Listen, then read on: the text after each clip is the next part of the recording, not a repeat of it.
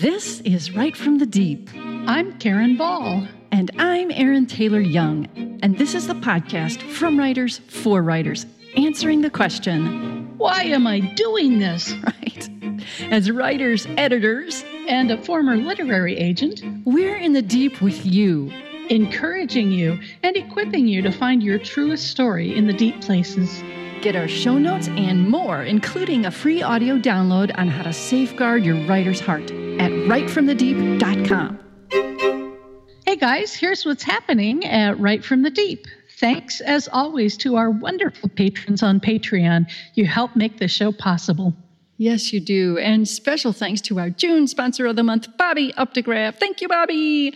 Bobby has been a longtime supporter of another ministry, and that's called Friends of Renacer. It's an ecumenical support network for a home for abused, orphan, and abandoned children in Honduras. So it's a ministry of presence, praying, visiting, listening, encouraging, and helping financially. You guys can find out more about them at friendsofrenacer.com. It's friendsofrenacer.com. And now, here's the show. Hi, everyone.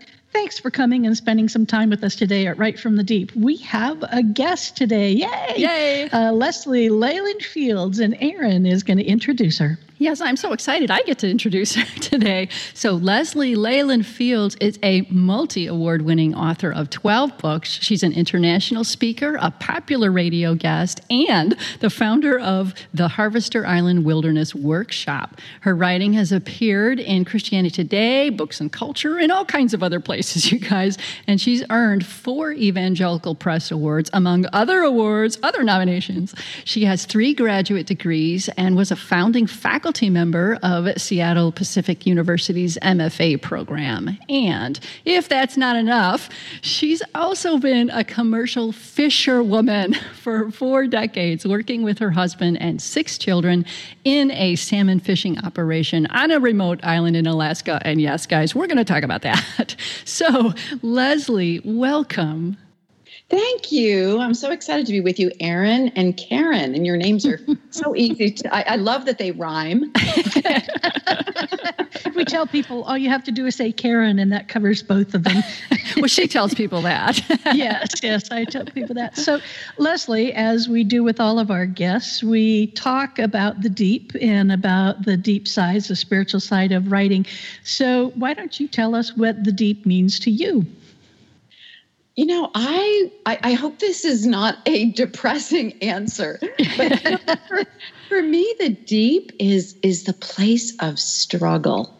It's the hard places, and that's what forces you to go deep. You have to go deep with God. You have to go deep with yourself to be honest about the sorrow that you're feeling, the hurt, the wounding.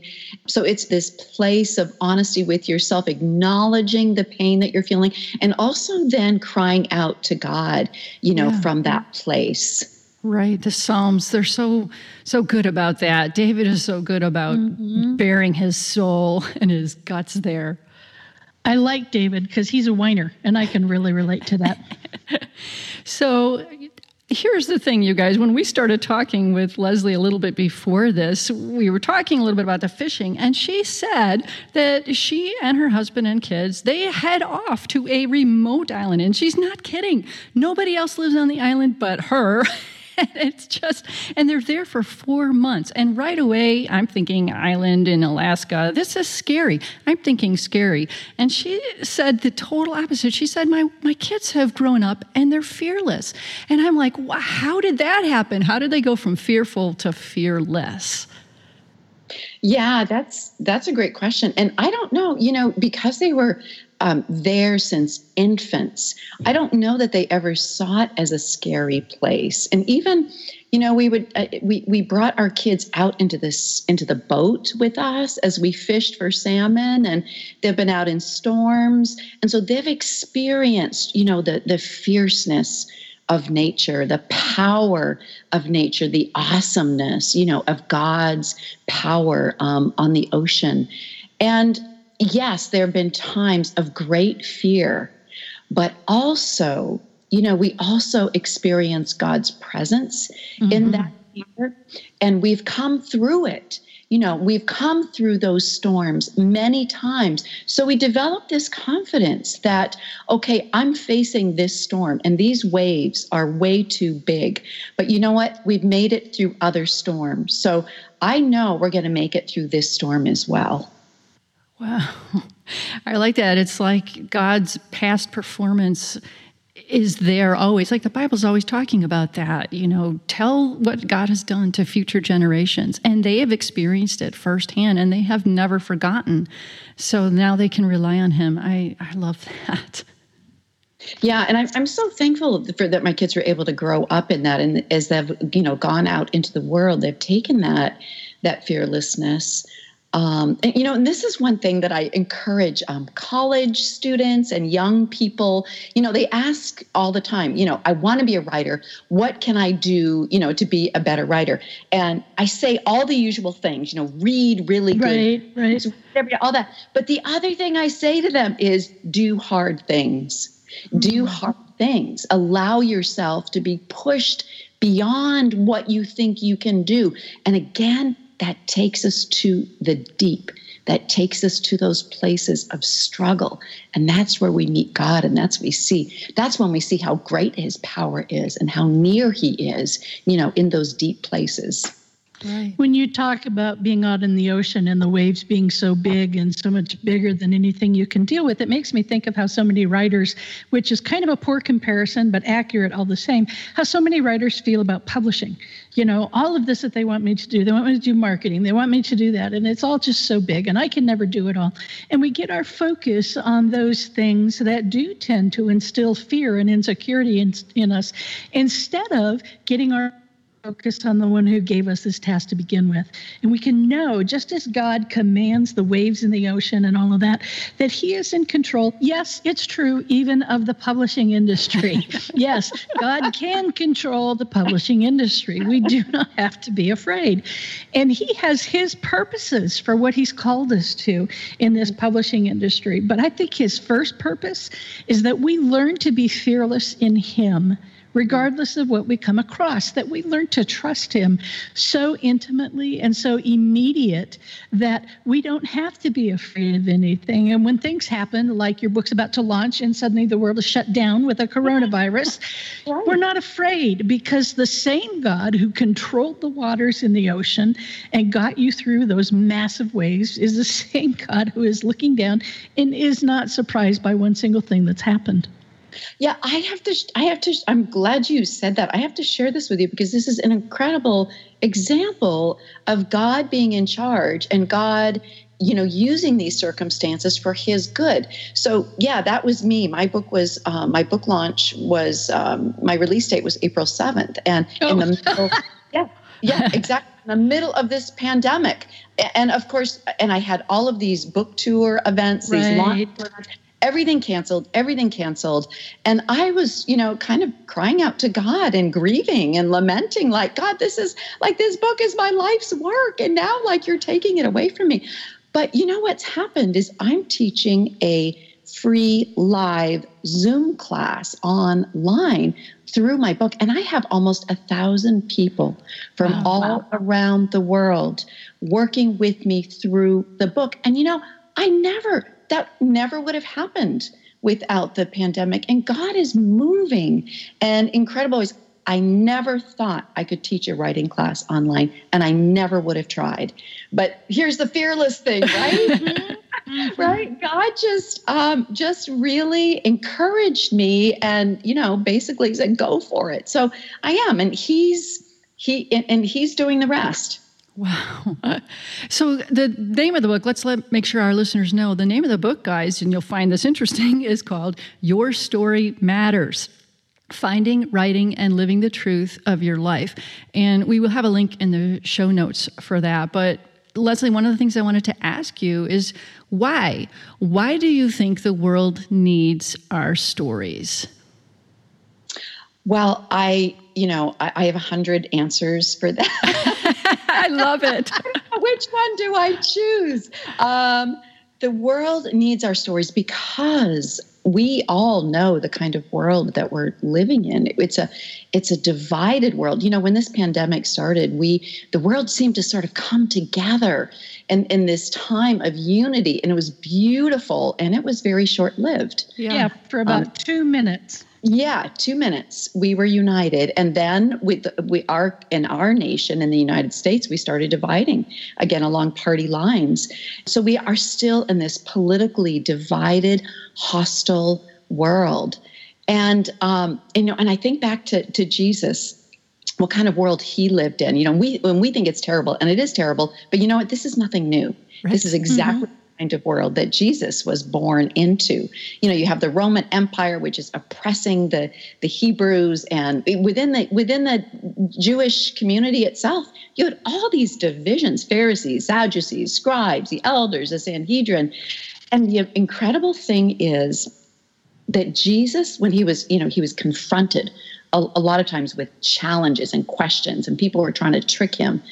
And you know what Jesus did in this hostile, divided world? He didn't stand up and hand out bulletproof vests. He didn't stand up and hand out guns. He stood up and he told stories. That was the weapon that he used to bring people together and to show them what the kingdom of God looked like. If we can just think about the Good Samaritan, that story, he was challenged, who's my neighbor, by a very cynical man who expected Jesus to say, well, your neighbor is the guy just like you that you go to that's right. It's just like you, and instead Jesus tells this story. It's really kind of a scary story where the bad guy, they think the Samaritan is a bad guy, is actually the hero.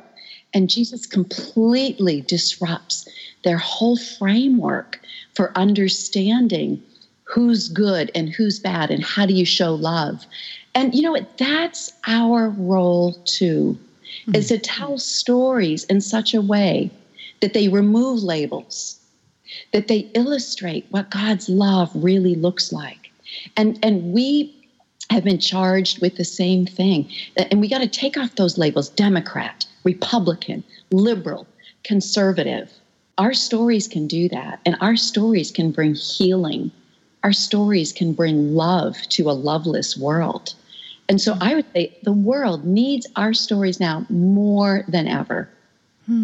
Yeah. Amen. Amen is right. So even just looking at the subtitle of your book, calling, Finding, Writing, and Living the Truth of Your Life, how do you find the truth of your life? And you know how people today, they might be of the opinion that their truth might not be anyone else's. So as Christian writers, how are we sure that truth is even God's truth? Do you know what I'm saying? Oh, yes. I'm so glad you asked that question. You really tuned in to what is unique about my book and my approach, and what I think makes it truly biblical, and what sets it apart from, non-Christian writers. And because we do live in this postmodern world when, your truth is your truth, my truth is my truth. Like we're all, we all hold our own truths and we define our truth, right? But if you are a God follower, our truth has to be bigger than our own experience. And so I really encourage people, yes, first of all, just like the Lament Psalms, write from the truth of your experience. And that might be lament. That might be to write into the hard things, the woundings, the hurts.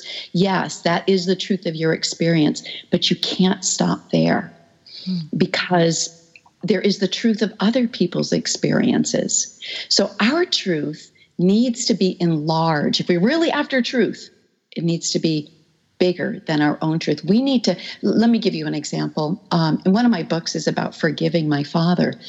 And so I wrote first out of my own hurt and wounding from my father, who was mentally ill and whom I was estranged from. But God's word, the Good Samaritan story, is a great story that illustrates this. God's word encourages me to look into the truth of their life.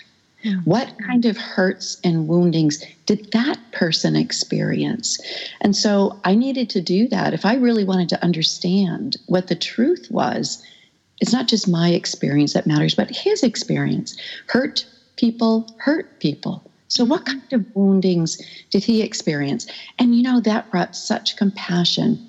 And I think as Christian writers, that's the next step that we make beyond our own experience. These other people that have hurt us or whatever, what was the truth of their life? What did they experience? That expands our compassion. Mm-hmm. That invokes pity, and that enlarges our own story. And then secondly, the most important level of truth is, what's God's truth say about this? Amen. And God does encourage, invite, and even command us to forgive those who have sinned against us. And so that's part of our story. And whatever we're writing is that movement toward forgiveness.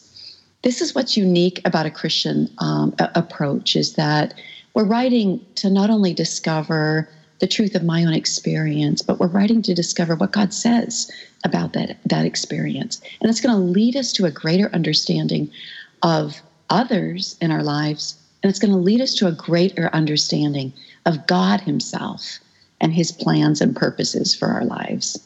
I think it also gives us a greater understanding of ourselves in those places where we've grown hard, those places where we've allowed ourselves to hold on to things that we shouldn't be holding on to. My husband comes from a background of horrific physical, mental, emotional abuse from his alcoholic father. And it almost destroyed our marriage. We were in counseling for 20 years. Don was emotionally abusive, not in an intentional way, but it's what he had been trained with. And so I suffered a great deal in the midst of that. My focus for my anger, yes, it was Don, but even more than Don, it was his father, because it was what his father had done to Don that then came into our relationship and almost destroyed it. And I was telling Don at one point, I hate your father. I hate him. And Don sat down and he just started telling me the story about his father and how his father, when he was 5 and his older brother was 7, their dad took them out into the woods and left them in a cabin for a week with a knife so that they could learn to be men. Left them alone in this cabin. His dad was beat every day of his life. His father's father. I mean, this was passed down from generation to generation. And so then I had to go to God and I had to say, what am I supposed to do with this? It's his fault. And he said, well, what about his father's father? Well, it's his fault. Well, and finally the place I came to was it's brokenness' fault. It's sin's fault. And they are just as much victims. And while I had to address the anger and the hardness in my heart toward them because their pain and their sorrow and their brokenness had affected my life, and how dare they? And then I had to fall on my face in front of God and say, oh my gosh, oh wretched one that I am. So. Oh, wow. That's a beautiful illustration. Thank you for sharing that. So, in this time, where people are probably discouraged with, things going on with the pandemic and all kinds of things, do you have anything that would be specific encouragement for writers who are feeling discouraged about even, maybe it feels overwhelming to go into these truth places, or maybe they're tired, or they have too much uncertainty? What kind of encouragement would you want to give them? Yeah, thank you for asking that. This may not, I've talked about going into the deep, going into the hard places, but because we're living difficult lives right now, maybe this is a time to go into some other kinds of places and save those deep places, perhaps for another time. In my class right now, we wrote this week about encounters with nature. And that has led to moments of joy and recognition and wonder. So I would encourage people, if your emotional load is already really heavy because of your day-to-day life in this pandemic, write toward the good, write toward joy, write toward the graces of God in your past life. And then we are reminded about the goodness of God and the ways that he has revealed himself through nature, through friends, through acts of love. And this may be the time for that. I love that. I love the idea of getting your focus off of our circumstances and onto God's goodness. And all you have to do that is walk outside and see the flowers and the birds and how he supplies for all of them, just as he'll supply for us. Mm-hmm. Well, Leslie, this has been delightful to have you here. We've so appreciated everything that you've shared with us and with our listeners. And thank you for taking the time and coming to be with us. Thank you so much, Erin and Karen. It's been fabulous to meet you. And great. And yeah, so thank you. It's been fun. She's coming all the way from Alaska, y'all. Yeah. The wonders of technology. So, friends, when you struggle, when you find yourself in those places where you're wondering if the world will ever be normal again, when you start feeling as though there's just no point to your story, why even try? Remember what Leslie has shared with us today. Get your focus on the one who gave you this task. Go outside, look at God's goodness, his creation, feel his presence, and savor it, and then come back and share the story he's given you to share. Amen. Amen. Thanks for joining us today. You can find previous episodes and more resources at writefromthedeep.com. And I bet you know someone who needs this podcast, so please share it with them. So until next time, embrace the deep.